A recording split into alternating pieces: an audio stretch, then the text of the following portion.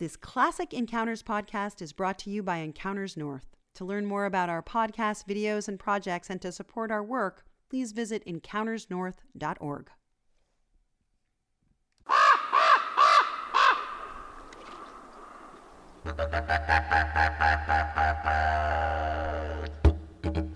Hi, I'm Richard Nelson for Encounters, a program of observations, experiences, and reflections on the world around us.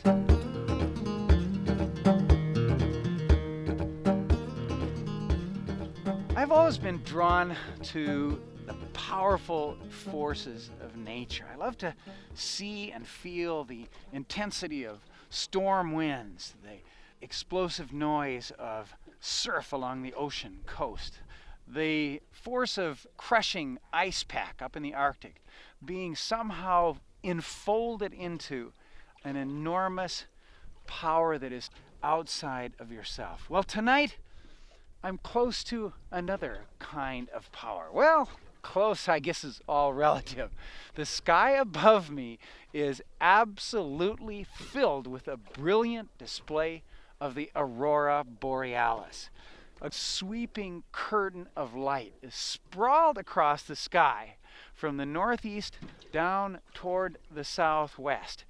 When you're in southeast Alaska, as I am tonight, it's most extraordinary to see a brilliant aurora off in the southern sky. And there's a great long patch of aurora that is arising out of the blackness of the sky right now. Long pulses, vertically striated light, a purplish tinge to that light, moving up the sky, and kind of like a snake swallowing a rat, there's a bulge moving along this curtain of aurora. And now the whole stretch of aurora is growing in intensity and brightness. In the far sky, it's a lime green color, then the middle section, deep purple color, and then greenish again as it sweeps off toward the eastern sky. This display of aurora is bright enough so it's illuminating all of the mountains toward the east of me. I can see the lower slopes of those mountains, dark, timbered slopes, and then I can see the peaks and the high ridges all covered in snow, clearly showing on this absolutely moonless night in which the aurora is the only source of light. I'm on the ocean, in my skiff, bouncing and bobbing around on the ocean off the coast of southeast Alaska.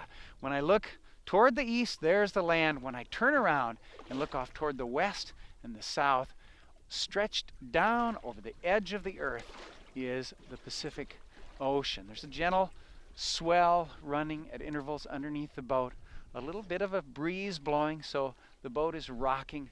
And now this snake-like aurora, this is stretching now across the entire sky, becoming brighter and now twisting around into a swirl up over my head. One of those situations where the aurora is changing constantly, and yet if you look at it for a moment you can't see that change, but then you look back a few seconds later and it has transmogrified into something that looks quite different. The beauty and magic and excitement of watching the aurora is one of the great things about living in Alaska. People, of course, have marveled at the aurora for many thousands of years, and they've found lots of different ways to explain it. For example, the Koyukon Indian people who live in the interior of Alaska along the Kayakuk and the Yukon rivers, their name for aurora is Yoyokoy. It means something like pulsing lights in the sky. There's a story from a very ancient time, the kind of story that's called in the Koyukon language Kadons Edni. And it says that the northern lights came from the spirit of a man who lived in an ancient, mysterious, dreamlike world when the earth was being transformed toward the way it is today. This man was out hunting caribou, and he broke his bow while he was shooting at the animals. The stories say that that man eventually burned up in a fire. And now, today, when the aurora is flashing and trembling across the sky, as it is on this winter night, so bright that it illuminates the whole landscape, that's Yoyokohtana, the Northern Lights man, shooting his arrows into the heavens. This is why strong northern lights in the fall are taken in Koyukon tradition to be a sign that caribou are going to be coming into Koyukon country during the following winter months. The aurora, in the Koyukon way of seeing the world traditionally, has its own spiritual power. In the past, some Koyukon shamans, medicine people, could draw from this power of the northern lights, along with that of their other helping spirits, to make medicine, to heal sickness, or to help people in their hunting. The northern lights have risen up the sky so that bright, long curtain of light that was far off toward the southern horizon is now almost straight overhead, and it's bending in a great long crescent across the sky here. And up toward the north, there's a real strong red glow in the sky. You could imagine if it were summer up in the interior, you would think there was a forest fire on the other side of those mountains. In some Inuit traditions in the Arctic, the aurora is thought to be the spirits of people in the afterlife. And they're playing a game that's like soccer with the skull of a walrus, kicking that walrus skull around. And when the aurora make a hissing, crackling sound, it's the noise of the spirit players running on the snow up there in their celestial world. If people whistle at the aurora, it makes these spirits curious, and so they'll come down for a closer look at you. Now, there are other traditions that say, including some Athabascan traditions in Alaska, that you should not whistle at the aurora, that's a dangerous thing to do because it can irritate the spirit of all that power up in the sky. And oh man, the northern sky is really turning bright now. Changed color, it's more of a grayish white with a very light blush of pink in it. The aurora in historic European traditions was also regarded as something of spirit and power, something to be concerned about or afraid of. In northern European communities, people saw the northern lights as the spirits of the dead. In Scandinavia, it was said that these were the souls of departed women cavorting in the heavens, or cooking fish over campfires, or running around a fire, or carrying bright shields into battle. In southern European countries, people were terrified by the extremely rare sight of the aurora and considered it to be the wrath of an angry god. In earlier centuries, in some European countries and among American colonists, there was more like that fear. They took powerful northern lights to mean the end of the world, and thousands of people would flock to the churches and confess their sins to get things right before that end came along. The Alaskan geophysicist Neil Davis actually saw this happen in a West Virginia mining town back in 1941. He recalled hearing a neighbor woman confess sins that were quite shocking to him as a young boy after the northern lights ran amok in the skies down there. Well, the scientific explanations from the aurora are perhaps just as rich in imagination, but not quite as frightening. The ultimate source of the northern lights is the sun. The surface of the sun is a boiling, flaring mass that constantly throws off swarms of electrons and protons. These charged particles flow through space as something that's called the solar wind. Major outpourings of this solar wind are called solar storms or magnetic storms. When solar particles strike the Earth's outer atmosphere, two things happen. One, the particles are deflected by the Earth's magnetic field away from most of the planet and then focused near the poles. And secondly, swarms of charged particles collide with the Earth's gases, mostly the nitrogen and oxygen in the Earth's atmosphere, and this makes those particles glow. And that's what we're seeing overhead right now. The same process happens inside a neon light. It happens inside a television tube. In that case, captive particles are set to glowing. This happens constantly. It happens all through the day as well as through the night, but the glow is not bright enough to be visible in the daytime. It's just the same as stars. The northern lights don't have a lot of power to overcome competition. So when we have a black sky that's strewn with stars, as this one is tonight, it's the perfect stage for this performance of Yoyekoihtena, the Northern Lights man. And right now, a little surge, a little ball of very, very intense brightness is rolling down along this curtain of light that has been hanging in the sky since we started. Northern Lights are like a halo that encircles the polar Earth. From space, and you may have seen satellite photos of this, the Northern Lights look like a glowing circle that hovers barely above the head of the world. It's not like a cap. It's more like a halo. So from the North Pole, the aurora would be always in the southern sky, as it is tonight, as the halo of the aurora has spread out so widely around the northern Earth that even here in southeastern Alaska, the edge of that halo is toward the south. Normally, it would be toward the north. Well, we do have part of it toward the north, too. There's quite a rage of aurora going on in that direction as I turn around the other way. In Alaska, the halo of aurora borealis is typically centered just south of the Arctic Circle. It's often directly overhead at Point Hope, at Bettles, at Fort Yukon. The main band of this halo continues then across Canada. It's overhead near Dawson, near Yellowknife, across southern Hudson Bay, and across Labrador. Fairbanks is about 150 miles south of the peak area, but it's close enough so it's still a great place to watch the aurora, as many Alaskans know. As the intensity of the Northern Lights increases, the band or the halo gets wider, as I mentioned, so the aurora can be high in the sky farther south, in Anchorage or down in Juneau.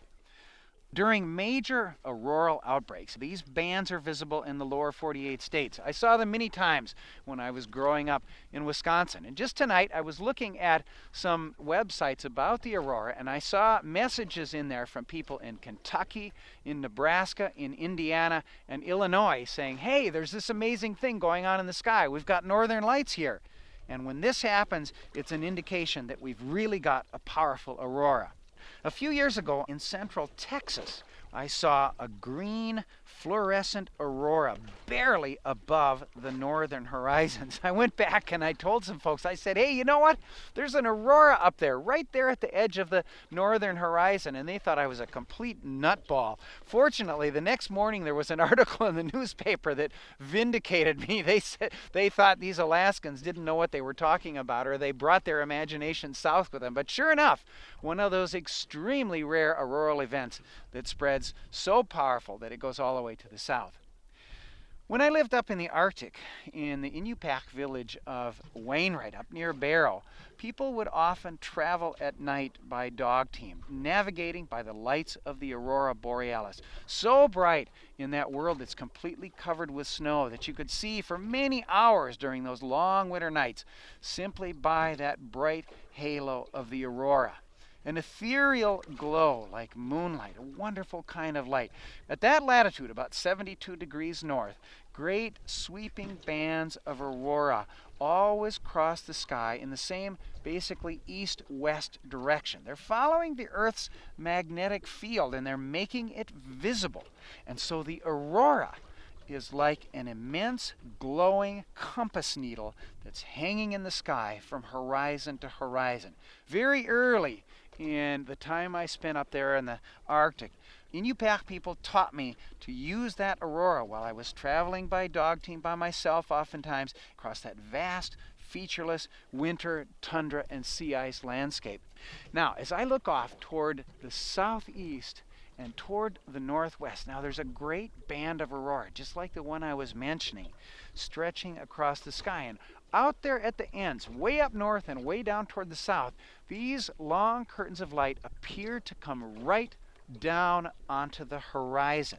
And sometimes the aurora will look like they're just a few hundred yards overhead. Actually, there's a very, very bright swirl of aurora just forming straight up above me now. And those long, sudden, searing lines of light coming straight down out of the sky. And as it gets brighter and brighter, it seems to come lower and lower and lower. And it's almost now, as I'm sitting out here on the ocean in my boat, it's almost like if I could just reach a little higher, I could touch those things.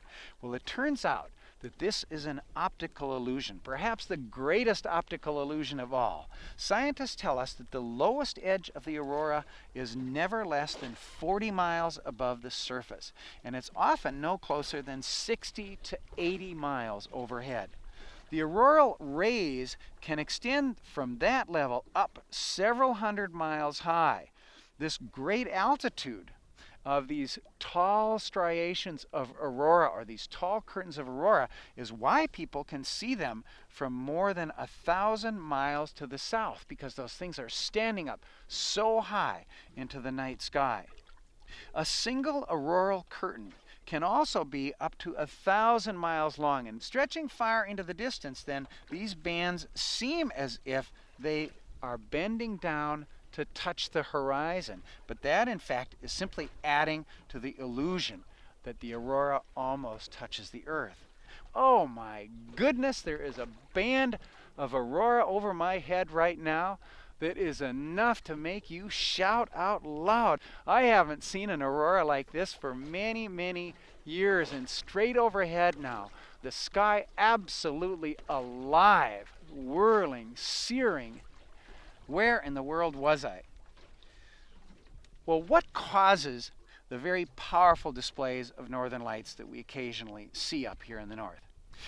Charged particles are always boiling off the sun's surface, and this means that there's continuous aurora around the polar zones. It's there all the time. Day, night, summer, winter, never stops. That halo is always there. It's just that we can't see it because of the competitive light that I mentioned earlier. Now, at intervals, there are immense arcing flares that erupt from the very bright sunspots that are scattered over the surface of the sun. When great sunspots erupt on the part of the sun that is facing directly toward the earth, that's when we get a storm of charged particles rushing toward our atmosphere. And the result is brilliant, wildly dancing, widespread, multicolored displays of aurora like the one that's going on tonight. Although sunlight takes only 8 minutes to reach the earth from the sun, these swarms of solar particles, these solar storms or magnetic storms, take several days to get here. And this is why scientists monitoring the sun can give us predictions of high or moderate or low auroral activity. Those intense sunspot areas can persist for several months. Now, because of the sun's rotation, the same part of the sun will face toward the earth every 27 days. So when we have a spectacular northern lights display, there's a very good chance it's going to happen again 27 days later. Sunspots also go through long-term cycles with peaks at about every 11 years. These peaks are when the northern lights are most likely to expand all the way down to the lower 48 states. The latest sunspot cycle was predicted to peak in 2003-2004. Another bonus that comes with spectacular northern lights, as we're seeing tonight, is color. The aurora is usually greenish white color, but when there's a stronger electron storm plunging lower into the Earth's atmosphere, we get an extraordinary light show. The colors turn vibrant lime green, or during very powerful magnetic storms, the entire night sky can turn bright crimson. These are the very strongest auroras. And remember, I was mentioning that crimson sky over the mountain peaks toward the north here. That has now faded away. But that blood red auroral sky, that means you've got the most powerful of all auroras going on. This is also when the aurora reaches closest to Earth. So we may be getting down tonight in that 40 miles above the Earth area. When's the best time to see the northern lights? The darkest season, of course, September all the way through midwinter into March. Clear, moonless nights are also ideal, like this one, someplace away from town. That makes a big difference. That's why I went out in my boat tonight, to sit out here on the Pacific Ocean, to get away from the lights of town. Now, auroras also peak here in Alaska between about 9 p.m. and 3 a.m. So I should be at about the right time of night. It's just about midnight now. This happens because the magnetic North Pole is off-center, and so the aurora's halo doesn't sit exactly over the top of the Earth. As a result, the Earth's rotation moves Alaska directly under the halo of the aurora in the middle of our nights. At noon, Alaska is farthest from the halo, and so the timing works out just perfectly for us. Northern lights are very temperamental. They can go from a dull glow to flaming brilliance within just a few minutes, and we're in that dull glow period right now. There's just a scattering of faint auroral clouds and patches and bands overhead at the moment. If you notice an increase in the rapidly zinging rays overhead, don't go back in the house to warm up. Stay out there and keep watching, because stuff is about to happen. A big surge of the aurora, like we had a little while ago, and we're probably going to have one again soon, is called the auroral breakup. You see bright rays and curtains, often swirling and contorting across the sky, tinged red at the lower edge. You're in good luck there. Usually, these auroral outbursts will reach a crescendo within about 15 minutes or less, and then they'll quickly fade back to that ordinary whitish glow that we've got going on right now. If this starts happening early in the evening, as it did tonight, there's a very good chance for more spectacular breakups that night. The ideal time then to bundle up and head for the hills away from the lights of town, or hop in your boat and get out on the water. Some people think that strong northern lights correlate also with the coldest weather. There's no scientific evidence for that at all. But it just happens, of course, that the frigid midwinter weather that we get is also usually the clearest, and so that's the best time for seeing the light show. I remember once in the village of Ambler, up on the Kobuk River, northern Alaska, on a night that was about minus 40 degrees, and the aurora was absolutely phenomenal. Easily bright enough that if you had a book and had the inclination to stand out there in that frigid weather, you could have read that book easily simply by the light of that aurora. They might have found you frozen solid there come morning. Hey, now where did that word aurora come from? Scientists started using that word a long, long time ago, back in the early 1600s. The great astronomer Galileo is sometimes credited for inventing that word. It's named after Aurora, the Roman goddess of dawn. In 1773, Captain James Cook, the great English navigator, was sailing in Antarctic waters, and he saw the southern lights, which he named the Aurora Australis. I remember one night in Tasmania, that island off the southern coast of Australia, and I was in the middle of a penguin and shearwater colony, and there I saw, off toward the south, in the direction of Antarctica, there was the unmistakable green glow of the aurora, an extremely rare sight. I saw it with some locals down there in Tasmania, but like the Texans, they did not believe that this could possibly be the aurora, and thank goodness there was an affirmation of the fact the next morning in the Hobart newspaper. A remarkable thing was discovered by scientists in the 1960s and 1970s. They made simultaneous flights to photograph auroras in the Arctic and the Antarctic at exactly the same moment. And they discovered an incredible thing, that the northern lights and the southern lights are exact mirror images of each other. Even the movements, the pulses, the whirls are simultaneous and identical. So when I look up here and I see a great curving, shimmering arch of the aurora, I have to imagine that exactly the same thing is happening at the other side of the Earth in the Antarctic. Except for one thing. In the northern hemisphere, auroras are consistently brighter because the magnetic field of the Earth is stronger in the north than it is in the far south. Well, scientists have also studied that persistent mystery about the aurora. Is it perfectly silent, or does it make noise? I confess, when it's gotten very, very bright tonight out here on the water, I've been listening hard, thinking, come on, let's hear that auroral sound. They have systematically gathered, some scientists, hundreds of ear witness accounts, many of them by astronomers and weather observers and other very reliable sky watchers. And typically they say that it's an undulating hissing sound, or swooshing, or it's like burning grass, or like a comb running through a woman's hair, or a crackling sound like crumpling paper or frying grease. It's always very low volume, and sometimes one observer will hear it, and somebody who's standing right there with them doesn't hear a thing. The sounds usually correlate with the most brilliant displays during nights of high activity, like this one. The experts are absolutely mystified by this. How in the world could sounds be simultaneous with outbursts of the northern lights when the aurora itself is at least 40 miles away? How does this happen? The sound has to be taking place near the ground where somebody can hear it, but nobody can understand how in the world this would be possible. Some experts, like Neil Davis, who I mentioned earlier, he's the author of a book called the Aurora Watcher's Handbook. And if you're interested in the aurora, that's a good one to look for. Some of these experts are convinced that the sounds are real, but they're yet another mystery.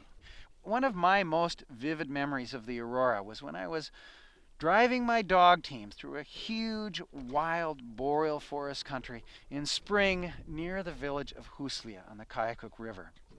I was traveling at night because during the springtime the trails get so soft. You got to travel during the nighttime when it falls down below freezing and the trails will harden up and get icy.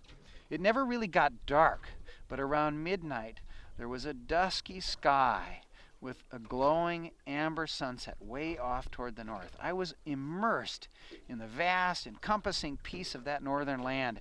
A great silence all around me, broken only by the hissing of my sled, the rhythms of the dogs' feet, and their huffing breaths. And then, around 1 or 2 o'clock in the morning, the sky above the glowing amber of sunrise came alive with vibrant, shimmering green and purple and vermilion aurora. And I sat there on the sled and watched this marvel of the world in these wonderful lights in the northern sky. It was one of the most beautiful moments I've ever had in the Alaskan wild, traveling alone with my dog team, the way people have experienced the aurora for so many thousands of years. And now here I am, 30 years later, sitting here on my boat in a chilly Alaskan winter night, looking up at a sky that is now absolutely flooded with twisting, shivering, flaring, writhing curtains of light. No matter how much we learn about the science of auroral light, it seems to always remain a deep and unfathomable, absolutely compelling mystery. And to tell you the truth, I, for one, am grateful for this, because the greatest beauty of the aurora, I think, is that it remains somehow utterly beyond our grasp. I really hope there's always going to be somebody alive on this earth who looks at the aurora and sees spirit people kicking animal skulls across the sky, who sees Yoyakoichtana shooting his arrows at celestial caribou, or who falls to the ground in prayer at the sight of these awesome, silent, flaring lights. Every story seems to make the aurora glow more brightly, not just in my eyes, but somewhere deep inside my soul. For Encounters, I'm Richard Nelson. Thank you so much for your good company. I'll see you next time. Encounters is a production of KCAW in Sitka, Alaska. This program was written and narrated by Richard Nelson, edited by Ken Fate, produced by Lisa Bush. Theme music by Outback. Encounters is funded by the National Science Foundation and by the Kenneth Johnson Foundation, Alaska Conservation Foundation, Jerry Tone, Martha Wyckoff, Sue Cohn, the Skaggs Foundation, and the Scott A. Nathan Charitable Trust. For more information about the show, visit us online at encountersnorth.org.